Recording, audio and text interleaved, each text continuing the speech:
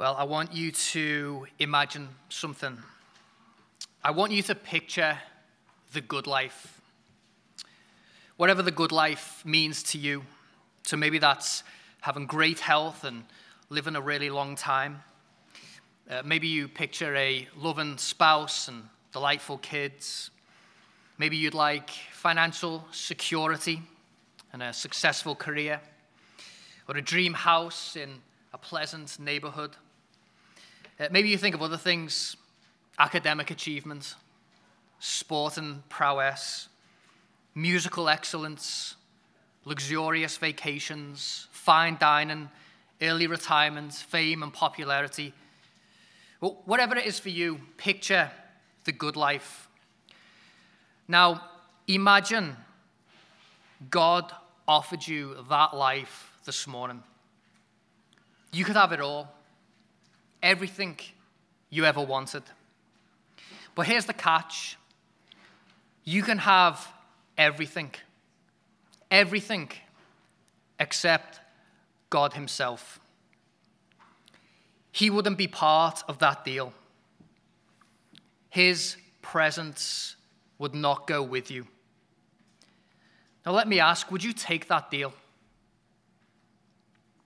Well, our passage this morning is Exodus chapter 33 to 34. Let me encourage you to turn there in your Bible. You can find that on page 73 if you're using one of the Pew Bibles. Exodus 33 and 34. Now, there's obviously a lot to get through this morning, a couple of long chapters here. But there's a big idea that holds these two chapters together. And that big idea centers around God's presence with his people. And so to help us navigate our way through the story, I've got 2 points. We're going to see the problem of God's presence and the promise of God's presence. The problem and the promise. So let's start with the first point, the problem of God's presence. Now, last week was pretty bad, wasn't it? If you were here, you might remember that the people worshipped a golden calf. God was angry. Thousands of people were put to death. The big question is, now what? Well, in chapter 33, God has some instructions for Moses. Chapter 33, beginning in verse 1. The Lord said to Moses, "Depart, go up from here, you and the people whom you have brought up out of the land of Egypt, to the land of which I swore to Abraham, Isaac, and Jacob, saying, to your offspring I will give it. I will send an angel before you, and I will drive out the Canaanites, the Amorites, the Hittites, the Perizzites, the Hivites, and the Jebusites. Go up to a land flowing with milk and honey."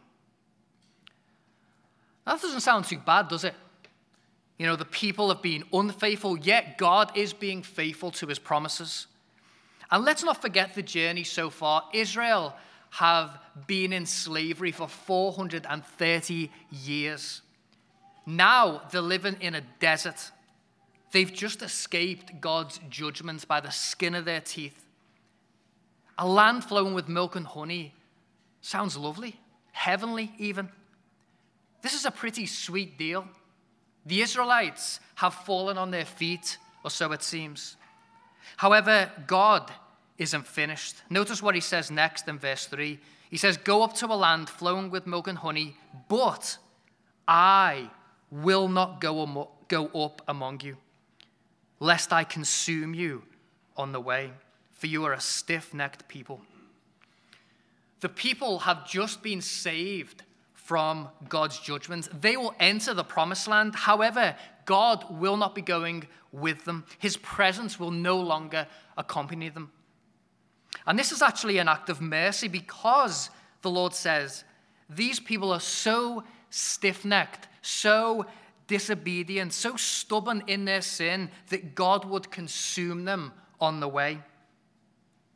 And so notice how the people respond to this news in verse 4. When the people heard this disastrous word, they mourned, and no one put on his ornaments. For the Lord had said to Moses, say to the people of Israel, you are a stiff-necked people. If for a single moment I should go up among you, I will consume you. So now take off your ornaments that I may know what to do with you. Therefore the people of Israel stripped themselves of their ornaments from Mount Horeb onward. If for a single moment God should be in their presence, he would destroy them. The Bible teaches us that God is holy. He hates evil with a righteous passion. His justice demands that sin be punished. And so God, in his mercy, decides to remove his presence from his people. And this is a devastating turn of events because the whole purpose of the Exodus was for God and his people to be together. And so this isn't merely a setback. This is the end of the road. However, there's a glimmer of hope. So if you look down at verse 7, we read that Moses would set up a tent. He called this tent the tent of meeting. It was a place where Moses could meet with God. But notice the location of this tent in verse 7. It is located outside the camp, far off from the camp. It's almost as if God has exiled himself for the sake of the people. But in verse 9, when Moses entered the tent, God would descend in the form of a cloud, and the Lord would speak with Moses.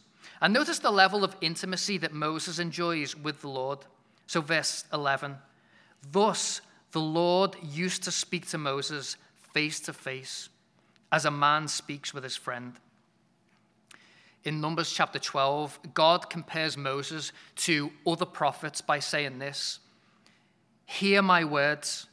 If there is a prophet among you, I, the Lord, make myself known to him in a vision. I speak with him in a dream.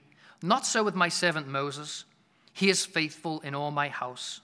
With him I speak mouth to mouth, clearly, and not in riddles, and he beholds the form of the Lord. That's why in Deuteronomy we read this, and there has not arisen a prophet since in Israel like Moses, whom the Lord knew face to face. Moses has this unique relationship with the Lord. He enjoys unparalleled access to God. So notice the contrast here. Here we have a sinful people who cannot dwell in God's presence. However, the people and God have a mutual friend. And in verses 12 to 16, this mutual friend, Moses, plays the role of a mediator. Look at verse 12. Moses said to the Lord, see, you say to me, bring up this people, but you have not let me know whom you will send with me. Yet you have said, I know you by name, and you have also found favor in my sight. Now, therefore, if I have found favor in your sight, please show me now your ways, that I may know you, in order to find favor in your sight. Consider, too, that this nation is your people. And he, that's God, said, my presence will go with you, and I will give you rest. And he said to him, if your presence will not go with me, do not bring us up from here. For how shall it be known that I have found favor in your sight, I and your people? Is it not in your going with us, so that we are distinct, I and your people, from every other people on the face of the earth? Moses pleads with God. He reminds God that this nation is not just any people, it's his people. In verse 14 there, God appears to do a 180. He now promises to send his presence. However, this isn't obvious in our English translations. The you there is singular, not plural. He promises to send his presence with Moses alone, to bring Moses into the promised land and give him rest, but the people, well, they're on their own. But amazingly, Moses isn't satisfied. Like, I don't know about you, I would definitely take that deal. Now, no offense, church family, but if God was to be like, okay, Mike, look, you get to come to heaven. I'm going to give you rest, no more suffering, no more pain, no more enemies. And best of all, I'm going to be there with you. But those rebels from Sterling Park Baptist Church, I mean, they're just too sinful to be in my presence. I'd be like, peace out, Sterling Park. I'm going with God. Sucks to be you. Now maybe that's because I'm a terrible pastor and a selfish human being. But notice what Moses does in verses 15 to 16. He negotiates with God. He pleads with him on behalf of the people. He keeps saying, your people, your people. Moses says, Lord, it's your presence that makes your people distinct. Our very identity is based on you being with us. If you won't go with us, you must just leave us here in the wilderness. And so you see the tension in our passage, don't you? The people can't live with God. However, they can't live without God. And friends, the same is true for us. We can't live with God. He is too holy and we are too sinful. Now, this is not obvious to us, by the way, because our default is to think trite and flippant thoughts of God, to think of him as being kind of like us, to view him as a buddy or a needy parent or a cuddly grandpa. We naturally have a low view of God. And we naturally have a high view of ourselves, don't we? We compare ourselves to others, particularly the bad people in society, and we conclude that, well, we're pretty decent people. Yes, we're not perfect, but who is? I think despite the bad things we do, most of us think of ourselves as intrinsically good. Therefore, the thought of God's presence doesn't terrify us. And that's why the Bible's so shocking to us, offensive even. We cannot stand in God's presence any more than a sandcastle could survive a hurricane. We cannot dwell with God any more than we could enjoy an ice cream on the surface of the sun. We would be obliterated. We'd be crushed under the weight of his glory. We'd melt under the heat of his holiness. But here's the dilemma. We can't live with God, yet we can't live without God either. Because God created us to be in relationship with him, a relationship characterized by intimacy, closeness, fellowship. Life was meant to be lived with God dwelling in our midst. We live in a world where God often feels distant, far off, remote, don't we? However, that might feel normal, but it's not, because life wasn't meant to be like this. Our sin has separated us from God. And as the Israelites declared in verse 4, this is disastrous. That's why no matter how good life is, it's never enough. We're always left dissatisfied. Even our happiest moments are tinged with sadness. That's why many years ago, the church father Augustine prayed, "You have made us for yourself, O Lord, and our heart is restless until it rests in you." The blessings of God aren't worth having without God himself. But here's the thing, we often deceive ourselves, don't we? We convince ourselves that we can live without God. As long as God blesses us, as long as he gives us sound health, a nice family, a decent income, a successful career, ample possessions, a good reputation, a comfortable life, as long as we have God's blessings, well, we don't need God himself. And it's not just secular people that do this, by the way. I think we can do this too, can't we? We want God to forgive us, to rescue us from hell, to give us eternal life. But do we want God himself? Do we want him more than his blessings? It's interesting that God offers the Israelites all the blessings of the promised land, a land flowing with milk and honey. And they didn't even have to worry about the consuming presence of the Lord. Now, to most people, that sounds like a great deal. But to them, it was a disastrous word, verse 4. What about you? If he promised you everything, the health, the wealth, the grades, the career, the house, the spouse, the kids, the comfort, the vacations, if he offered you forgiveness for your sins, a get-out-of-hell-free card, eternal life, if he promised you everything except his presence, would you take that deal? You know, if I'm being honest, when I look at my own life, when I look at my own heart, more often than I like to admit, there are moments when I'm willing to take that deal.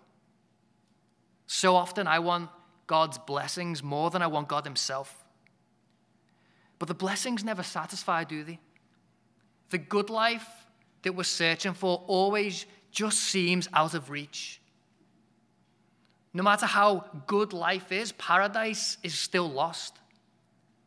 And that's because we were made for something more.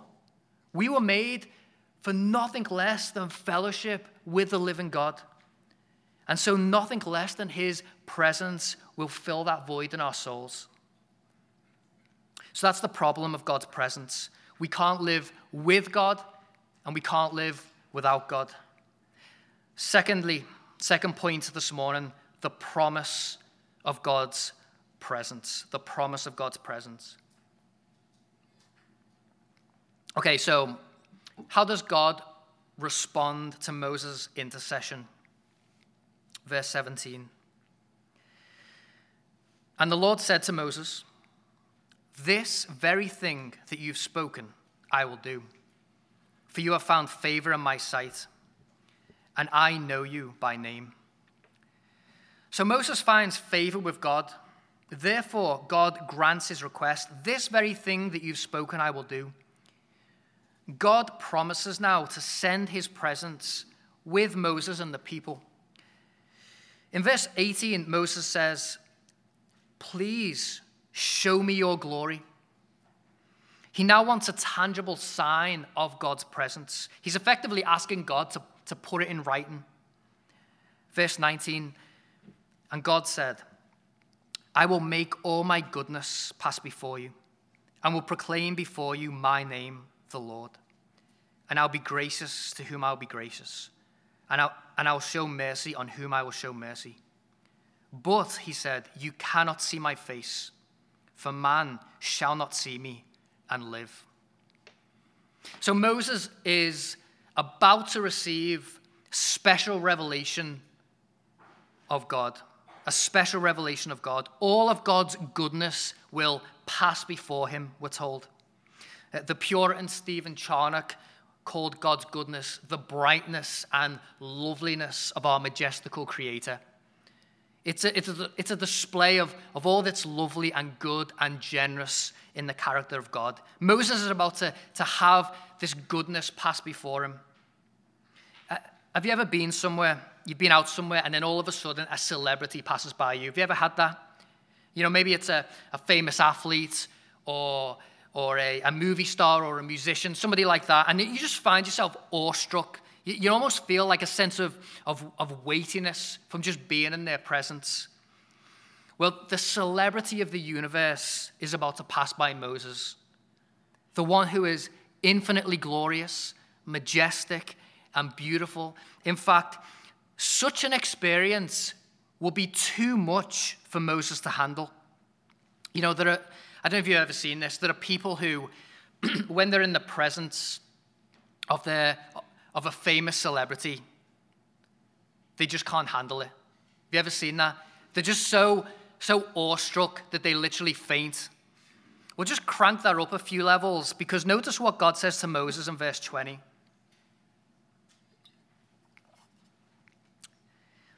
He says, "But you cannot see my face, for man shall not see me and live." To a certain extent, Moses' request is denied for his own safety. To see God's face means certain death. Now remember that God doesn't have a literal face. God is a spirit. He's invisible.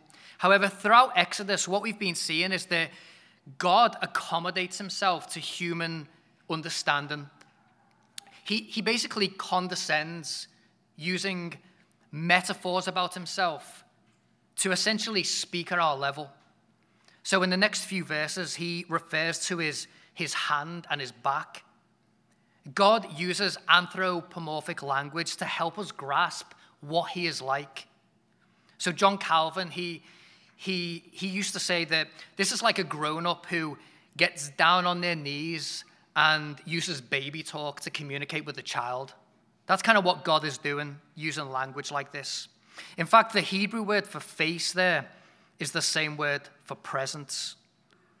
Moses cannot be in the full, unfiltered presence of God without being obliterated. That's because Moses, like the people, is a sinner. Sure, he's more godly than they are, but that's kind of like being the tallest gymnast. It's not very impressive. Compared to a holy God, Moses was morally bankrupt. Therefore, God says in verse 21, he says this, and the Lord said, behold, there is a place by me where you shall stand on the rock. And while my glory passes by, I will put you in a cleft on the rock, and I will cover you with my hand until I have passed by. Then I will take away my hand, and you shall see my back, but my face shall not be seen. I mean, our natural inclination when we read something like this is to imagine what that looked like. What does it mean to see God's back? However, I think that misses the point.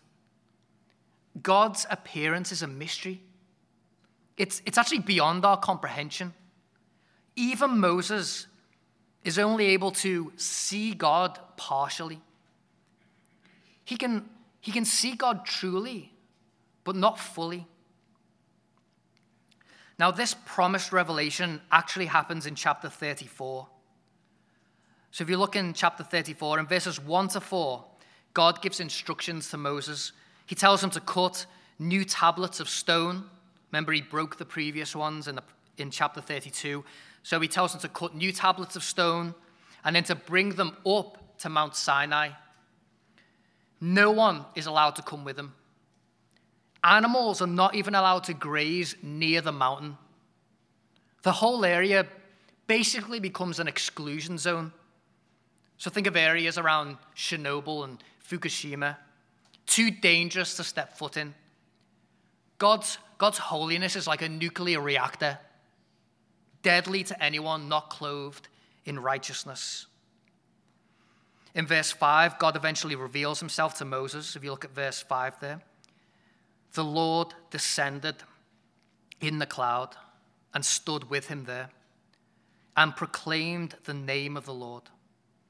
The Lord passed before him and proclaimed, the Lord, a God merciful and gracious, slow to anger, and abounding in steadfast love and faithfulness, keeping steadfast love for thousands, forgiving iniquity and transgression and sin, but who will by no means clear the guilty, visiting the iniquity of the fathers on the children and the children's children, to the third and fourth generation. Now, these are some of the most important verses in the Bible. They're quoted or referred to dozens of times. They become something of a confession of faith for ancient Israel. So whenever somebody wanted to know what God was like, they would think back to how God revealed himself in these verses. They really deserve a sermon of their own, but we can only make a few brief comments. So first of all, notice how God repeats his covenantal name. The Lord, he says. It's the Hebrew word Yahweh. One scholar calls this God's salvation name. He's essentially recommitting himself to save his sinful people. Second, notice something that's so obvious we actually might miss it. The major revelation was not what Moses saw, but what he heard. Do you see that? The emphasis is not on how God appeared, but on what God proclaimed. Moses expects to see God's glory, but what he essentially gets is a sermon on the attributes of God. So Moses is not going to be commanded to draw a picture of what he saw. Rather, God's going to tell him to write down what he heard. In other words, Moses is still being called to live by faith, not by sight. Finally, when the Bible speaks of God's name, it always means more than a title. God's name stands for his entire being. It's his nature, his essence. It is who God is. And who is God? What is he like? Well, he is merciful, gracious, slow to anger, abounding in steadfast love, faithful. He's a God who forgives sinners. Yeah, he's also a God of justice who punishes the guilty. He lists 7 attributes here, signifying perfection. God's people can have hope because of God's perfect character. Despite their sin, he is merciful, gracious, abounding in steadfast love, patient, forgiving, faithful to his promises. Yet we can't help but see a tension here. A tension that exists within the character of God himself. How can a God of justice, a God who refuses to clear the guilty, how can he show mercy to sinners? It appears that God can either be merciful or just, but he can't be both. Either he punishes sinners, thereby compromising his mercy, or he shows mercy and forgiveness, thereby compromising his justice. So there's a tension here. We see Moses' response in verses 8 to 9. And Moses quickly bowed his head toward the earth and worshipped. And he said, "If now I have found favor in your sight, O Lord, please let the Lord go in the midst of us. For it is a stiff-necked people. And pardon our iniquity and our sin, and take us for your inheritance." Moses worships God in response, and then he intercedes for the people, once again pleading for their forgiveness, pleading for God's presence. In verses 10 to 28, the kind of next section there, God answers Moses' request. We don't have time to read it all, but he does so by renewing the covenant. So we don't have time to look at these verses in detail, but God basically repeats a bunch of the same instructions he's given previously. And the message is this: despite Israel's sin, God is willing to start over. If you look at verse 29, Moses eventually comes down from Mount Sinai. He's been up there for 40 days, 40 nights. And then he comes down from Mount Sinai. He's got 2 tablets in his hand. These are the covenant documents. But then we read something fascinating in verse 29. We see that Moses did not know that the skin of his face shone because he'd been talking with God. Moses experiences an afterglow from being in God's presence. He's radiant, glorious. In verse 30, Aaron and the people see Moses and they're afraid to come near him. Even the reflected glory of God is too much for them to handle. His like second-hand presence leaves them terrified. In verse 31, Moses reassures them, and eventually they draw near to him. Moses then communicates the Lord's commands. And when he finishes verse 33, he then puts a veil over his face. And this becomes a bit of a pattern. So if you look in verse 34, we read this: "Whenever Moses went in before the Lord to speak with him, he would remove the veil until he came out. And when he came out and told the people of Israel what he was commanded, the people of Israel would see the face of Moses, that the skin of Moses' face was shining. And then Moses would put a veil over his face again until he went in to speak with God." Why did Moses keep putting a veil over his face? Well, we're not really told. However, we are told in the New Testament. So in 2 Corinthians chapter 3, the Apostle Paul tells us that the radiance on Moses' face would actually fade. The brightness would grow dim. And Moses didn't want the Israelites to see the glory being brought to an end. And so what Moses would do is, as this glory was fading, he would put a veil over his face until he spoke with the Lord again. And then once he was fully charged, so to speak, he would then go out without his veil, and the Israelites would see the shining face again. And this would kind of be the pattern. Now, this is interesting, but what's the point? Why is this in the Bible? Well, in 2 Corinthians 3, the Apostle Paul tells us, you can read that maybe this afternoon. The Apostle Paul tells us, he says that this is actually a picture of the Old Covenant. The covenant that God made with his people at Mount Sinai. This covenant was glorious, but it wasn't enough. It was going to fade. It was temporary. The fading glory of Moses is like the fading glory of the law. God's people needed something better. A new covenant. A covenant that couldn't be broken. A covenant that promised forgiveness of sins and reconciliation with God. A covenant that gives us confidence to be in God's presence. By the end of our passage, there's a tension that remains unresolved. We can't live with God, but we can't live without him. How can a God so gloriously holy dwell with his people? How can a God who is both merciful and gracious dwell with sinners without compromising his justice? This tension is left unresolved until the coming of the Lord Jesus Christ. Look at these glorious words that we read in the Gospel according to John. And the Word became flesh and dwelt among us. And we have seen his glory.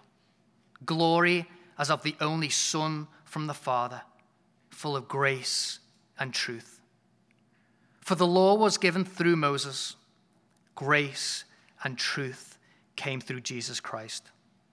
No one has ever seen God, the only God, who is at the Father's side. He has made him known. Just notice the contrast between Moses and Jesus. Moses spoke to God face to face, as a man speaks with a friend. But one greater than Moses is here, and look how great he is. Verse 18, no one has ever seen God. No one. Not even Moses. Yes, he got a glimpse.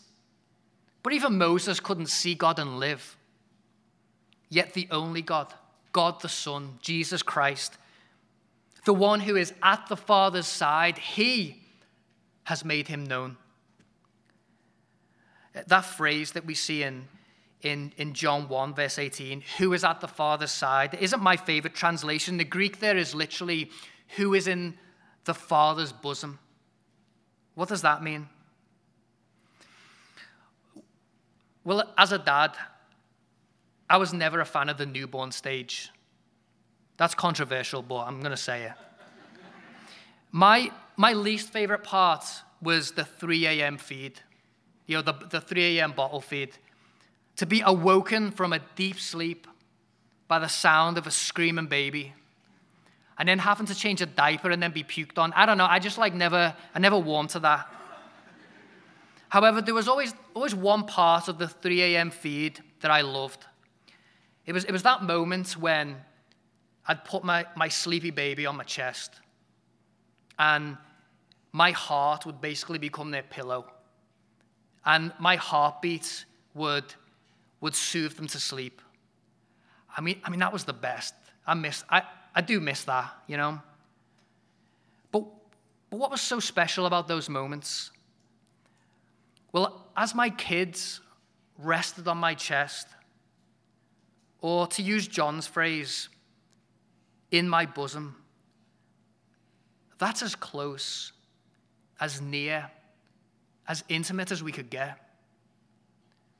When John says that Jesus was in the Father's bosom, here's what he's saying.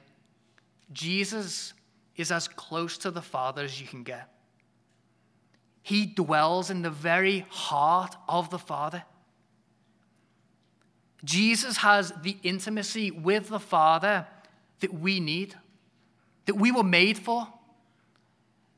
He knows the closeness of God. He's someone who has eternally enjoyed the full, unfiltered presence of the Father. And here's the thing, Jesus came to bring us into that intimacy, to share with us the fellowship, his fellowship with the Father, to give us an experience of God's presence that Moses couldn't even fathom. Here's the difference between Moses and Jesus. Moses saw God's glory and Moses reflected God's glory, but he did so partially.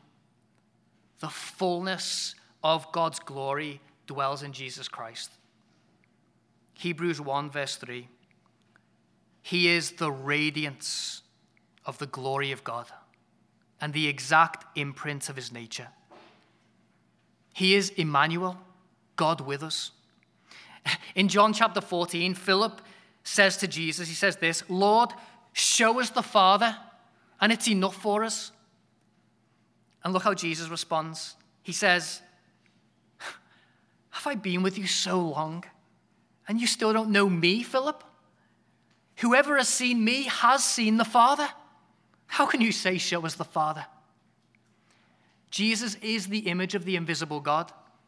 When we plead with Moses, please show me your glory, do you know what God does? He shows us Jesus Christ. 2 Corinthians 4. For God, who said, let light shine out of darkness, has shone in our hearts to give the light of the knowledge of the glory of God in the face of Jesus Christ. But Jesus didn't merely come to reveal God to us. He came to bring us to God. How can a sinful people dwell with a holy God? How can God show us mercy without compromising his justice? Only through the cross. Because at the cross, as Jesus died, God's mercy and God's justice kiss. Jesus pays the punishment for the sins of his stiff-necked people. He is consumed by the wrath of God to atone for our guilt. And it's his blood that seals the new covenant, a better covenant, a glorious covenant, a permanent covenant. We can't live with God. We can't live without God. Jesus is the solution to that problem. And all you need to do is put your trust in him. You know, if you're here this morning and you're not a Christian, then you're not fit for God's presence. Now, maybe that doesn't concern you right now, but a day is coming when we will all appear before God. You will stand in God's presence. And so you really only have two options. Either you will be consumed for your sin, or Jesus will be consumed for your sin on the cross. So let me urge you this morning, trust in Jesus. And if you have trusted in Jesus, then your guilt has been atoned for. But that's not even the best news. You don't just have forgiveness. You don't just receive a get-out-of-hell-free card. You don't simply receive eternal life. No, you get God himself. He comes to dwell in you, to make his home in you. He's poured out his Spirit into your heart. The problem of God's presence no longer applies to those in Jesus Christ. And that means you can draw near to God with boldness and confidence. You can come into his presence without fear. I love that quote from Tim Keller. The only person who dares wake up a king at 3 a.m. for a glass of water is a child. We have that kind of access. Jesus has restored us to God's presence.